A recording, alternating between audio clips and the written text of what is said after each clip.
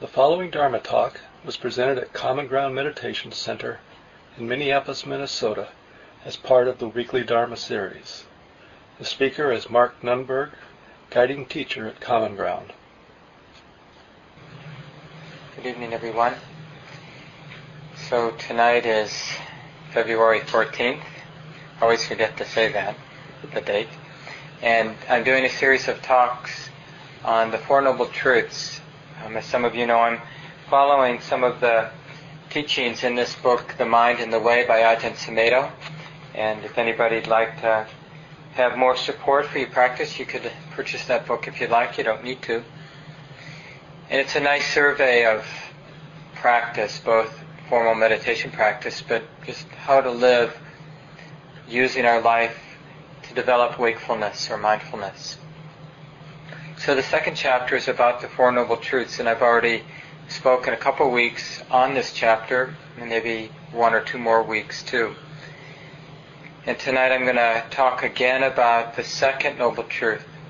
So to just get us up to speed, this is a passage from Sylvia Burstein, a well-known author and meditation teacher.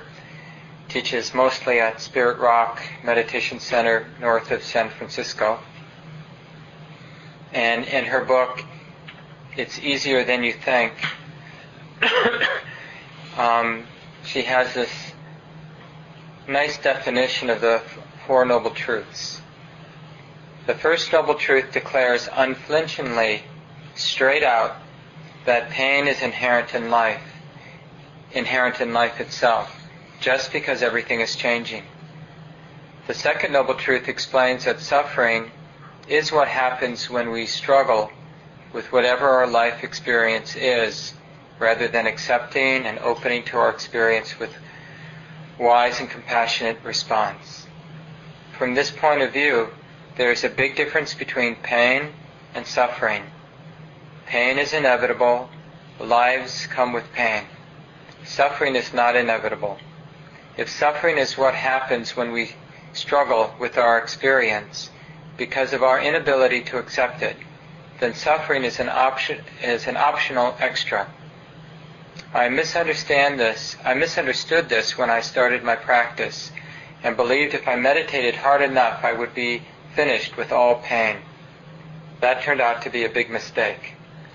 I was disappointed when I discovered the error and felt embarrassed that I had been so naive. It's obvious we are not going to finish with pain in this lifetime. The Buddha said, everything dear to us causes pain. Those of us who have chosen relational life have made the choice that pain is worth it. So we have this mind and body, and we relate to things. Because of this mind and body, we're constantly relating things. We're relating to our body, we're relating to our ideas, we are relating to each other all the time. And everything that we relate to is changing. And that's why there's this inevitable pain. Because as we relate to things, of course, we're going to want the good stuff to stay around, and we're going to want the bad stuff, the unpleasant stuff, to go away.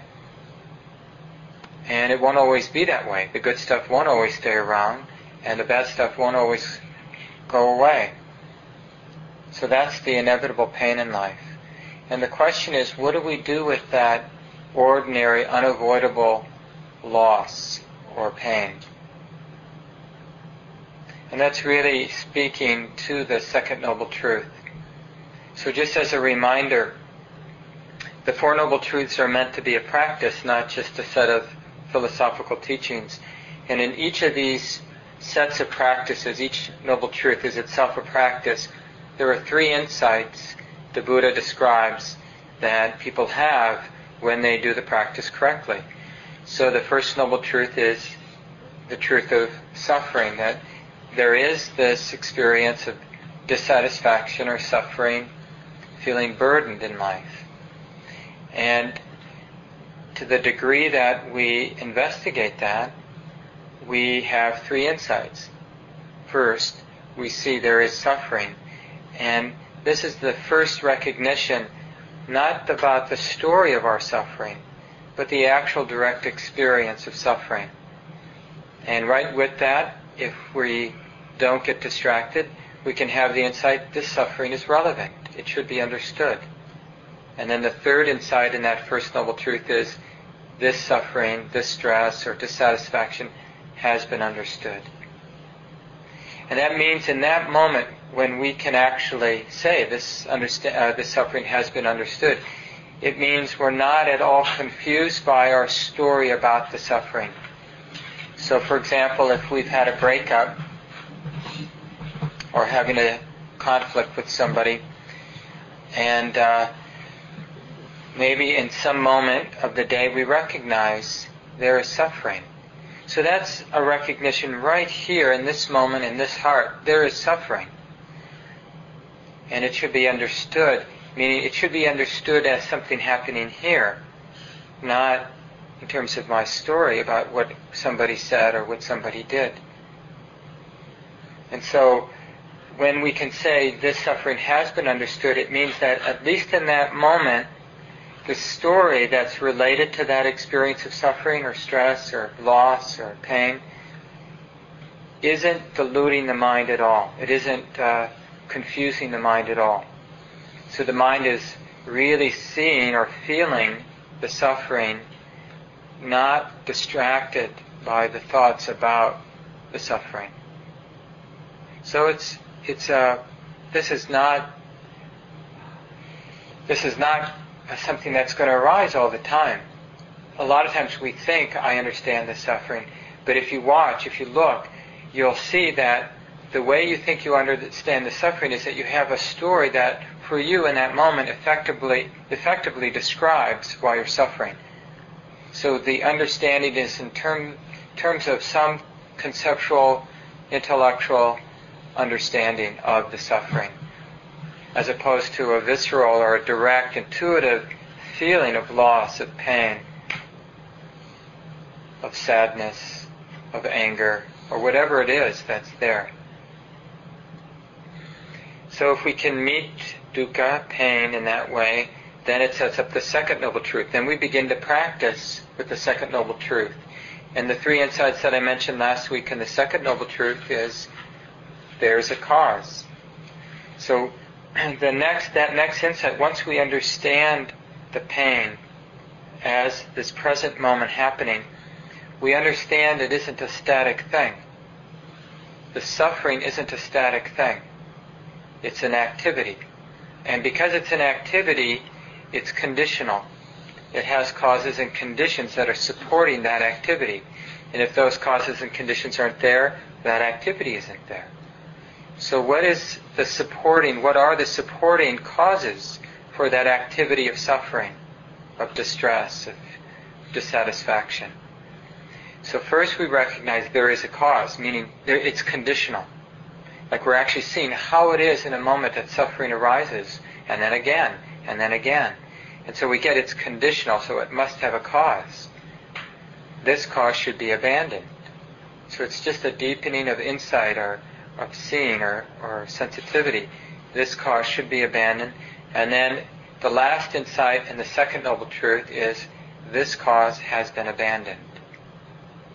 And last week I talked that the usual way it's translated, the Pali word is tana, sometimes more literally translated as thirsting, but usually we use the word grasping or attachment to desire is the cause. And this attaching isn't a one-time event, but it's an ongoing activity. This is the activity we see. So there's some disturbance. Maybe it's just a memory, and it's an unpleasant memory. And so there's an attachment to the desire to get rid of the memory, or to get even with the person who's involved in the memory, or to get what we want, whatever. But there's some attachment or identification with that, with the desire, with the craving, with the thirsting. So it's more than just the desire. There's an identification, meaning that our way of relating to the desire is diluted. And this is mostly what I want to talk about tonight. We can ask ourselves,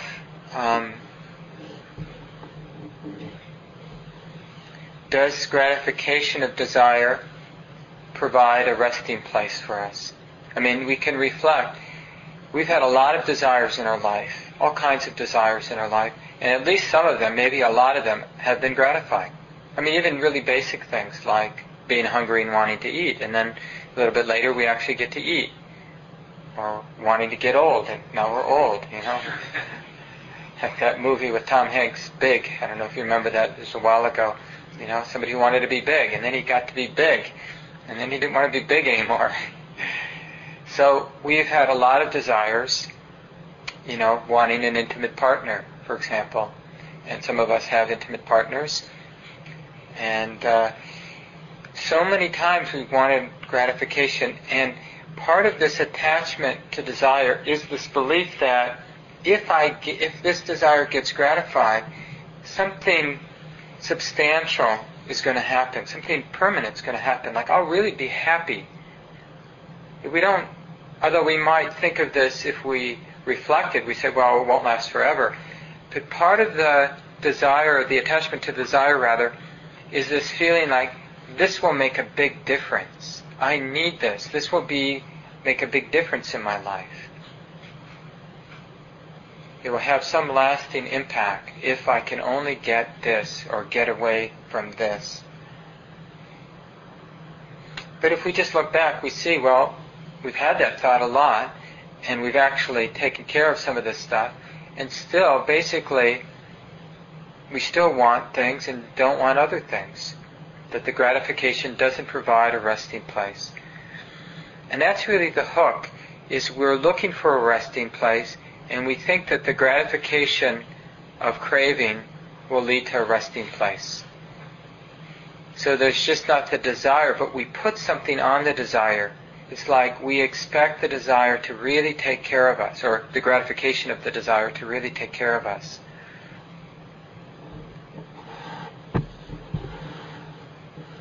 The Buddha said, the desire for a resting place is burning.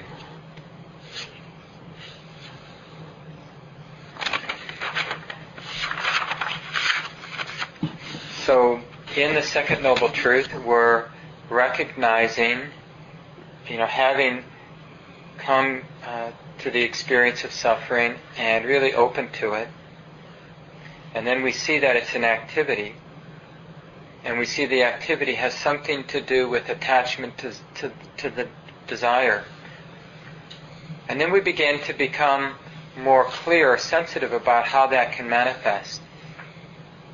So the basic experience, as one meditation teacher said, it's like experiencing the squeeze on the heart.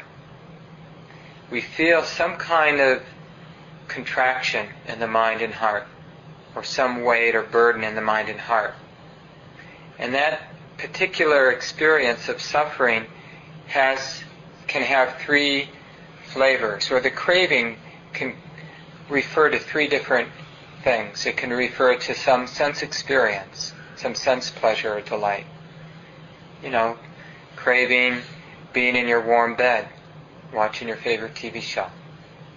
Or craving having a hot bath or shower or a good meal. Or craving a sexual experience. So we all know that craving. And then when we get attached to it, there's a certain burning quality to it. I mean, it's one thing, to walk past a restaurant you like and to just feel that desire, it would be really nice to go in and get a bowl of noodles or something like that. And then go about your way. But it's another thing for that desire to come up and for the mind to latch onto it. Something like, I really deserve this, or I should eat because I don't know when I'll be able to eat, or I haven't been there in weeks, maybe they're going to close down, I should go. So the mind gets attached to the desire that this is good. And then there's that added part, the attachment is, I need this, happy if I get this. There's nothing wrong with walking by something and recognizing that would be a pleasant experience. It would just be a pleasant experience, or it would be just a pleasant experience. And not get trapped or hooked by that thought. So that's desire. And attachment to desire is when we create a story that revolves around the sense of course, me, or some self-centeredness to the story. And then it gets really sticky. So that's desire, attachment, when there's desire for sense experience. Now we can also desire some future experience for ourselves. So this is the second category of desiring. Like in Buddhism we usually call this becoming, wanting to become something. Wanting to become a good meditator.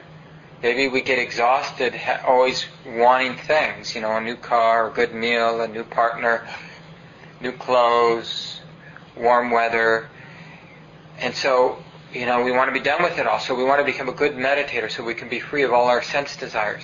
Well, that's just another kind of desire, wanting to be free, wanting to be a good meditator, wanting to have a quiet mind. So we imagine ourselves as some other being. We have this power of imagination, and we think about ourselves in a perfect situation, or a somewhat perfect situation, with the perfect partner, the perfect job, the perfect body, the perfect future. And we want to become that. And if we get attached, now of course, we're going to have ideas, like, I have ideas about what the new building's going to look like when we finish renovating it. And when that idea comes to my mind, if I grab a hold of it and have a strong sense that I'll be happy if it turns out that way, and I'll be unhappy if it doesn't, well then I suffer, because there's attachment. There's nothing wrong with having an idea. In fact, if we're planning the building, I'm going to have ideas of what it's going to look like or what it might look like. And it's just a question of how I relate to those ideas, those pictures, the drawings. So that's called desire for becoming, or to become something. And then the opposite of that is the desire to end. So in a way, instead of imagining what we want to become, the mind's fixated on something that's happening now, and what we imagine is not that. Like, we want to get away from this. We want to annihilate or end this. And so that's, in a sense, it's a different form of becoming. It's really about wanting this to end. And that's the third kind of craving. So being attached to any of those three desires leads to suffering. Now, that's something not to take as gospel, like this is how it is, this is the truth, but to explore in our own lives, is this true? Like, first of all, can we first just recognize desire? Can we recognize ordinary, everyday, almost constant sense desire? Like for the room to be a little warmer now. Or, the cushion to be different than it is. Or the person not to be in my way so I can see. Or, just the little desires. And so many of them are pretty small, and it's nice when they're small, because then we can see that the attachment is also relatively small. And that really helps the contemplation. So we see there is this activity of, let's say, being irritated. Like it's too cool in the room for you. And the thought arises, or first the perception, the room is cool. And then thoughts arise connecting to that perception that the room is cool, which is, why don't they turn it up higher? Why do they keep the room so cool? Or maybe you have the opposite experience. It's too hot. And then if the mind obsesses, there's suffering. So when we know we're suffering, we can do the first noble truth. There is suffering. It's relevant. I've understood it. I've really opened to it. And this is how it is. And then we see right here, it's actually not the coolness that's the problem. It's the not liking the coolness that's the problem. So that's what we look at right here in the heart. The resistance to the coolness, the not liking of it, that's happening right here. It has nothing to do with the room. I mean, in a sense, it's related to the perception of coolness. But the suffering is right here in this activity in our heart. And we can, if it's not so strong, we can really look at it. We see there is a cause. The cause is that we're attached to the thought that it shouldn't be cool, or it'd be nicer if it were warmer. we're identified with that thought. It's not just a thought in the mind. It's a thought in the mind, and then there's this way of relating to it, which is, that's me talking to me. I really do want it to be warmer. It really isn't okay that it's cool in this room. And so that's the attachment. It's that aspect of the thought, the view, or the way of relating. That's the attachment. We see that that's the cause. This cause should be abandoned. This cause has been abandoned.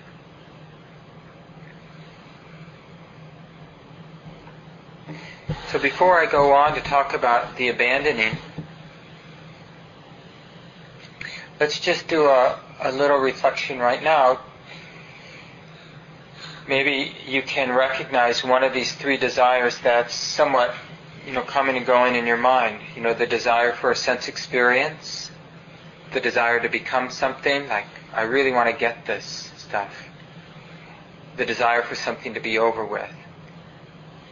Yeah, like, sick and tired of smoking cigarettes and I want to be done with it. I'm sick and tired of being a negative person and I want to be done with it. So, any of those desires, and just see, is desire a problem if there's no attachment or identification with it?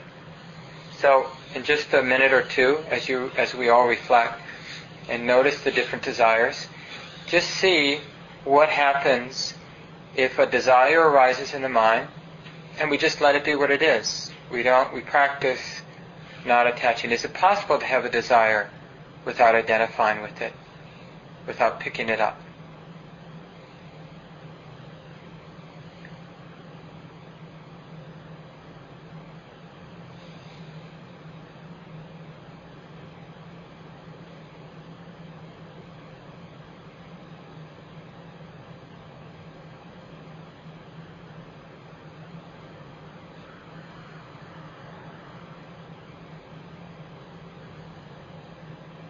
You can even use the desire to move the body or scratch an itch.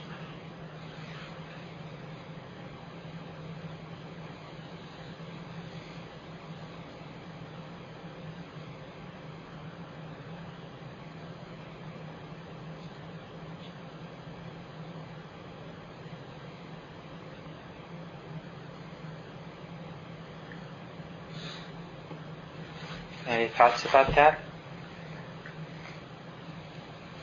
Is desire a problem if there's no attachment? Or is it possible to have a desire without attachment?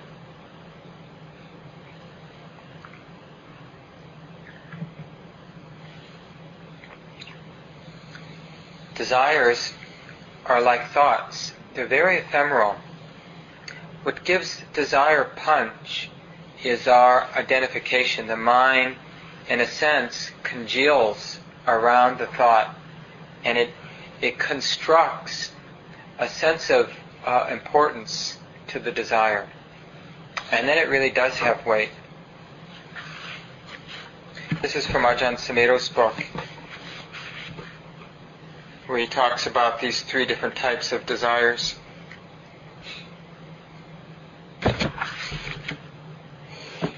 We can see all three kinds of desires in our everyday life. If you are bored, you seek something to eat, or you watch television, drink something, or find somebody to talk to. These are all the desire for pleasure through the senses. But after a while you become bored with sensory pleasure, so maybe you dedicate your life to becoming a famous writer, or a good cook, or an enlightened being. These are all the desire to become. When you're tired of sensory pleasures and becoming someone, you want to just annihilate yourself. Sleeping a lot is a kind of indulgence with the desire to get rid of, the desire for oblivion. But as soon as you wake up, you have to start becoming something, or seeking some kind of sensory experience again. So you go eat something, smoke something, drink something, watch something, read something, think about something, until you get so worn out with it all that you go and annihilate yourself again. If you have an obsession or fear or anger, you have the desire to get rid of it, don't you? I have a bad temper. I want to get rid of it. Whenever you feel anger, jealousy, fear, and so forth arising in you, you try to annihilate them. That's also the desire to get rid of some mental condition that you don't like.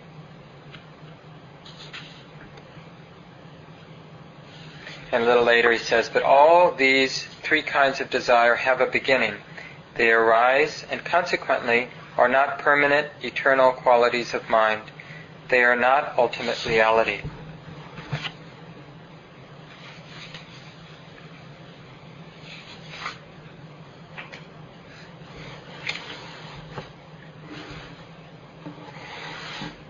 So the question then is, we can't, our instinct, instinct is to do the quick version of meditation or the quick version of enlightenment, which is to go right to abandoning the cause of suffering. But remember, to do the practices in the second noble truth, we have to do the first noble truth. We have to recognize the suffering is here, it's relevant, and we have to open to it completely, so we're not resisting it, we're not making up stories about it, we're simply receiving the experience of whatever that suffering or dissatisfaction or weight is. And then we can work with the second noble truth. There's a cause. It can be abandoned, it has been abandoned. And so let's talk about what that letting go is. Because it's tricky, isn't it? I might have some judgment going on in my mind, and I'm attached, caught up in judging, and wanting to let go of it is not the same as letting go of it. It's actually, it's more suffering, isn't it? Wanting to be done with whatever afflictive state we're in the middle of, wanting to be done with it is just suffering. So we have to remember this. This is important because we'll get confused. Letting go does not mean it has nothing to do with being averse to being a suffering being. It's not about, I don't like being a suffering being and I want it to go away. It's not that experience at all. This is from Ajahn Sumedho. He says, well-being is just knowing things as they are without feeling the necessity to pass judgment upon them. So that's a pretty potent statement. And we hear these phrases like radical acceptance, unconditional acceptance, just letting things be. So how do we do that? I'll read a little bit from, this is another article by Ajahn Sumedho on the Four Noble Truths. And so he has a chapter on each one of the Noble Truths. This is the chapter on the second Noble Truth. So he's talking about letting go here. He says, you have an insight that desire should be let go of, but that insight is not a desire to let go of anything. If you are not very wise, and you're not really reflecting in your mind, you tend to follow the, I want to get rid of, I want to let go of all my desires. But this is just another desire. However, you can reflect upon it. You can see the desire to get rid of, the desire to become, or the desire for sense pleasure. By understanding these kinds of desires, you can let them go. So this is the trick. And this is the basic premise of the Buddhist path, the Buddhist teaching, which is, it's all about the power of understanding things in alignment with the way they are. So cultivating a clarity of mind so that there's less and less misperception.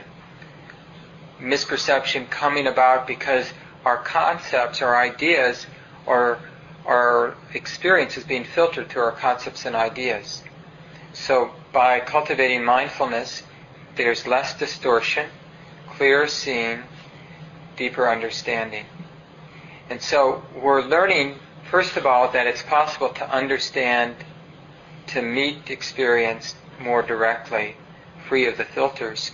And then that's what we do in the second Noble Truth. We bring that intuitive or open attention to the experience of suffering, and the only purpose, the only intention is to understand it, not to get rid of it. And that's key.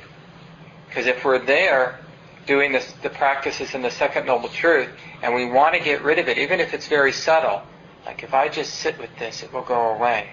It won't go away. Well, that particular thing may go away, but another kind of suffering will arise, which is the suffering that arises when we want something to go away. We want to be free of something.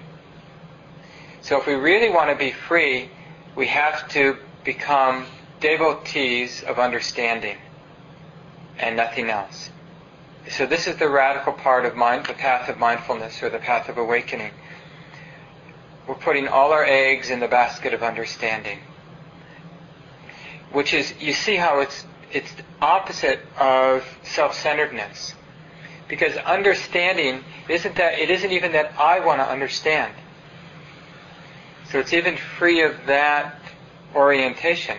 It's just understanding for the sake of understanding. Just like when we cultivate metta, or loving kindness, we're cultivating love for the sake of love. There isn't any agenda to the love, like I'll love you so you guys love me back. But it's just an unconditional kind of a generous upwelling of kind affection in all directions. And it's the same with this intention of understanding. And this is important because this is, in a sense, I think it's fair to say, it's the only way for the mind to be awake and relate to experience that doesn't lead to suffering. Is we take the stance of understanding. It's not really much of a stance in the sense of, like, I'm understanding. Because even that stance gets in the way of understanding. So we even have to let go of the sense of being the witness, or that the understanding is landing here. But initially there will be that sense. I'm here understanding suffering directly. But even that can be teased out with time, at least in moments. I want to read a little bit more from this chapter. But we need not continue to suffer. We are not just hopeless victims of desire. We can allow desire to be the way it is and to begin to let go of it. Desire has power over us and deludes us only as long as we grasp it, believe in it, and react to it.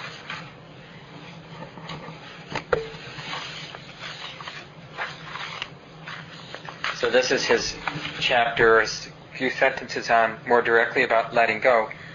How do you let go of things? This means you leave them as they are. It does not mean you annihilate them or throw them away. It is more like setting them down and letting them be.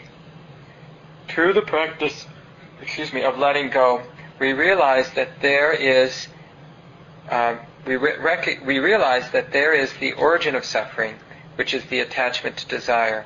And we realize that we should let go of these three kinds of desire. And we realize that we have let go of these desires. There is no longer any attachment to them. So here's the trick. We recognize that we need to let go, that desire or attachment to desire should be abandoned. But we don't have to do anything about that. All we need to do is recognize that. And see, this is difficult, because we may see, like we see the unwholesomeness of our attachment. You know how when there's a problem with another person, how we can just spin with it. And we can recognize it's relatively easy to recognize this is not wholesome.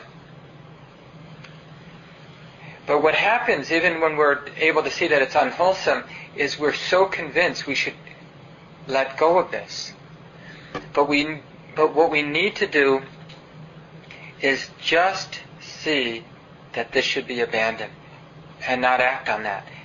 Just seeing the need for this to be abandoned, just knowing this needs to be abandoned, is enough. Anything more is too much.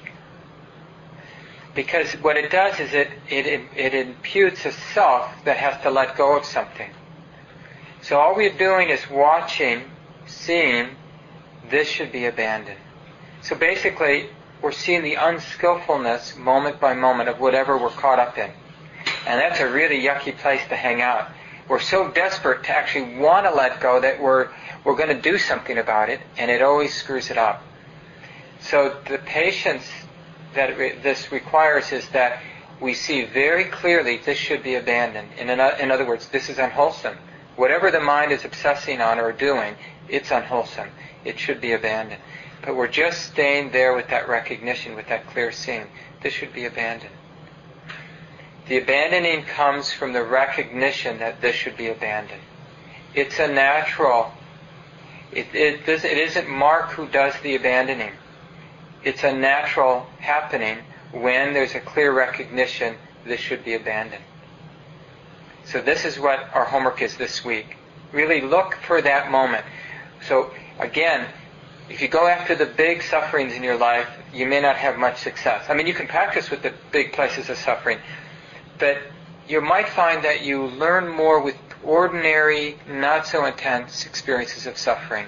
Little irritations, little attachments to things being the way you want them.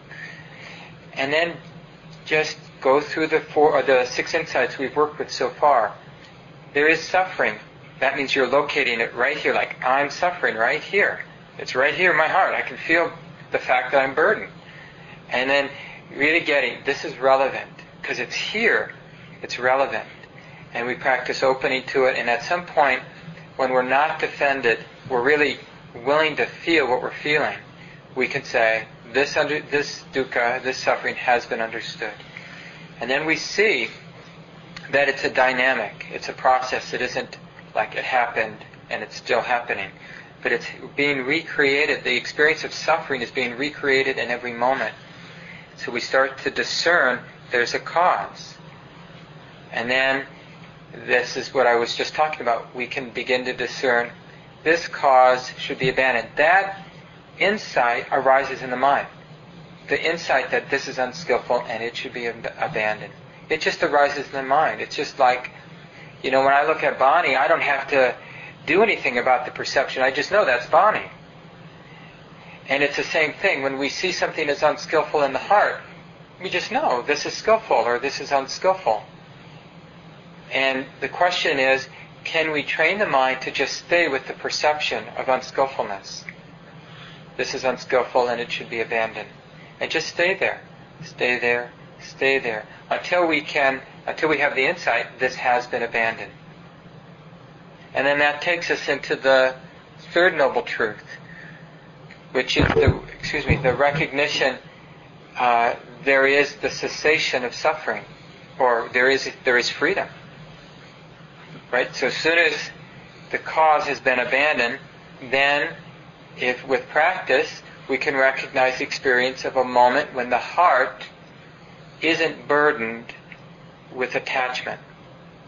So this is, we've heard, all of us have probably heard hundreds of cliches about this experience, where things are just as they are, or everything's just as it should be. But it's an experience of life, of living, free of suffering, free of stress, free of things needing to be different than they are. It's a pervasive and can be a quite transforming experience, even if it just lasts a tenth of a second. There's a recognition of no suffering, the heart being empty of all agitation or any sense of being burdened or constricted. And so there is cessation of suffering. This should be realized. This has been realized. So it's basically, instead of that experience of cessation being a glimpse or being somewhat unconscious, it's like being very awake to the experience of freedom, really knowing it with a lot of clarity, the experience of no suffering. And then that leads to the fourth noble truth, which I'll get to in a couple of weeks. So I'll leave it here so that we have some time to share with each other. If you have any thoughts from your own practice you'd like to talk about with the group, or any questions about the talk tonight, what comes to mind? And say your name, please. James. James. You talked earlier about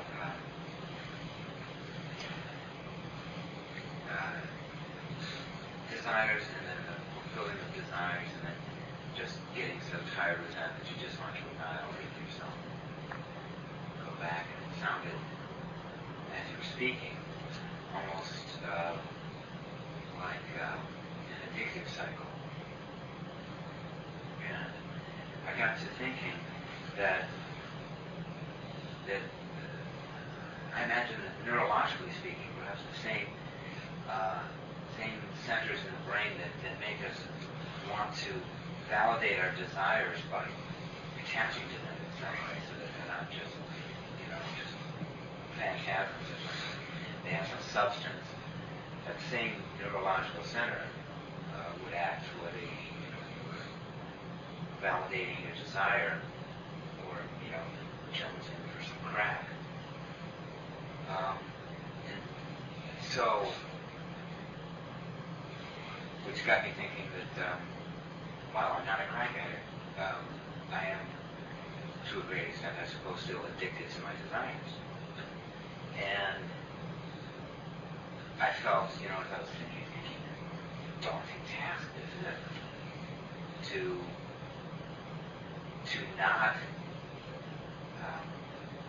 not attach to something that seems to spring from me, like a desire, like that. And later on, you said, can we train the mind to, and I realized, okay, good, so there's a path, but at the same time, I thought, wow, yikes. No, I think it's a real insight. That yikes is a real insight. It's useful. It's useful to get a sense of the enormity of the task at hand, but that can be confusing too, because what we may not understand is how potent understanding is at uprooting what seems to be this very pervasive, almost that's like all we know. I mean, the mind. I think you're right. The mind operates in an addictive pattern.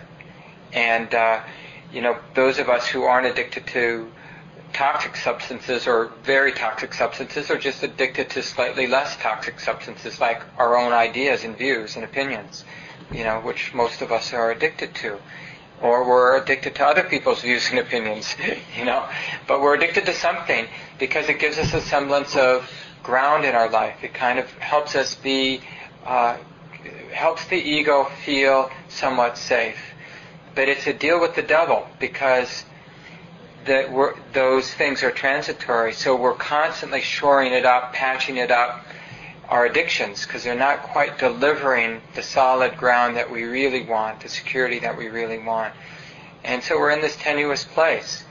And you're right, I think we cycle through it. The Buddha used that idea of cycling, and he called it samsara, the cycles of suffering that get repeated over and over again, driven by something wholesome, which is we want to be happy. But because we're misperceiving the cause of unhappiness and happiness, we keep looking for happiness in a place that we're not going to get it. And that's what propels the cycles of suffering. So that's why understanding is the way out of just repeating these patterns over and over again, or not misperceiving. Mindfulness really is defined as not misperceiving the way it is. When you spoke, you realize that this must be abandoned, but you don't go to the point where you desire for it to be abandoned, or you're kind of shooting yourself in the foot. Right. You're back in that addictive pattern again, aren't you? And that is where I first said to myself, yikes, because there's that gap. It's I guess kind of a leap of faith. Yeah. Okay, this needs to be abandoned, and not I'll get to it someday, but it will happen without my having to get all tense about it. Yeah, there's a little bit of a leap of faith there. There's an interesting part, I forget if it's in this book or this other article that I downloaded off the internet. You can get, if you Google Ajahn Sumedho and the Four Noble Truths, Sumedho is Sumedho. You'll get this really nice article. Just put his name. He has a lot of things on the web, so you want to put the Four Noble Truths, and then you get the place where you can download this good article. It's really a booklet on the Four Noble Truths. But anyway, I think it's in that booklet where he talks about his first year as a monk in Thailand in the mid-60s, and he understood the practice well enough to know it's about letting go, and then he would just try to let go. I should let go. Come on, let go. And then getting really frustrated, like, well, how do you let go? And, you just let go, And he said that the point of this particular paragraph, and I think it's really useful, is the reason he was banging his head against the wall is he assumed that letting go was more complicated than it actually is. It's not complicated to let go. And because all we have to do is let go in this moment. It's never bigger than this moment. And letting go in this moment means simply to let this moment be what it is. That's all it is. It's not to be contentious or pushing or pulling or having any expectation or agenda with this moment. It's really that simple. But we don't trust that. That's the thing. We assume that real freedom is going to come from something more dramatic than just letting the moment be. And how could it be here anyway, freedom here? I've got to be better before I'm going to have that kind of religious experience. So we keep putting it off until we think the situation is right. And the point he makes, and it's just been my experience as well, is this is the leap of faith. The leap of faith is believing, having confidence that freedom is possible. See, we don't get this much in the West. It's much more in Asian culture where they emphasize the faith part in Buddhism. We don't emphasize it too much in the West because, first of all, a lot of us got interested in Buddhist practice because we had a lot of faith stuff imposed on us when we were kids. And so we kind of want something that's not so faith-based. But there needs to be enough faith to let go. The exact point, James, you were talking about, where you see it needs to be let go, but you want to do something about it. And so the faith is, like, these teachings make enough sense. Whoever this guy was, the Buddha, Siddhartha, whoever he was, intellectually these teachings make enough sense that maybe I should just check it out. Maybe I should really do what he says and see what happens. I'm not going to get hurt seeing this should be abandoned and just leaving it there. Just letting go of doing anything else. Just letting that recognition be what it is. And I find, when I go on retreat more and more now, if I'm not sort of being told what to do and I'm just practicing on my own, this is how I practice. I really practice letting things be, moment by moment. And I see throughout the day moments of real freedom that arise almost spontaneously when the mind lets go of attachment. And it's just about trusting that letting go of attachment, that it's possible in every moment and it's not complicated. And wanting it to happen isn't it. It's just letting go, just letting this be. But the leap of faith is that somehow this disturbed man right here, that the appropriate thing to do would just let it be. Right? Because we're so convinced the ego has to do something to be free. And that's how we get into the cycles of samsara. We're searching for a solution from the perspective of self-centered activity. And we only find more stress and suffering. Other thoughts that come to mind or questions? Greg? Yeah. While you're speaking, you talked about instead of the intention to be rid of something, to have the intention to understand it. And what I got thrown off by is picturing myself having an experience with something, feeling an attachment, feeling burden, see myself doing this, oh, I'm having one of those experiences, so I'll try to understand it now. Yeah. I want to understand it, and what's the difference between wanting to understand it and intending to understand it? See, I get confused by that. Mm-hmm. So, but here's this wanting to understand it, and I'm not understanding it, it's suffering. Yeah, it's good. It's a good question. And I want to make 2 points here. One is because we can want to understand it in terms of explanation, which is definitely not the way. But it is okay to want to understand it directly. It's like this is a wholesome desire that leads to the end of attachment. So, from an ego point of view, we need some kind of desire, or we're not even going to do this practice. The question is it the kind of desire that leads to things unraveling? So this is the interesting thing about understanding, or mindfulness, or wakefulness, or clarity, or clear comprehension, all the different ways we talk about the experience of seeing things directly, and having the intention, the desire to see that intent, to see things clearly. So this is a wholesome desire. Just like it's a wholesome desire to want to care for ourselves or to want to care for others. Now, it's always easy to slide off of a wholesome desire into an unwholesome desire. So we have to stay awake. It's like that intention, we need to be mindful of that intention to make sure that it remains wholesome, that the desire to understand is wholesome. It's really directed to the here and now, to the actual experience in the here and now, and the only intention is to understand. The desire is just to understand things as they are, to be open or receptive to things as they are. And that desire will be purified because, of course, it will be tainted. It won't be pure, but it will get more and more pure the more we practice. At first, we want to meditate because it's cool to be a meditator, or we want to be free of our suffering, but we're attached, we're averse to our suffering.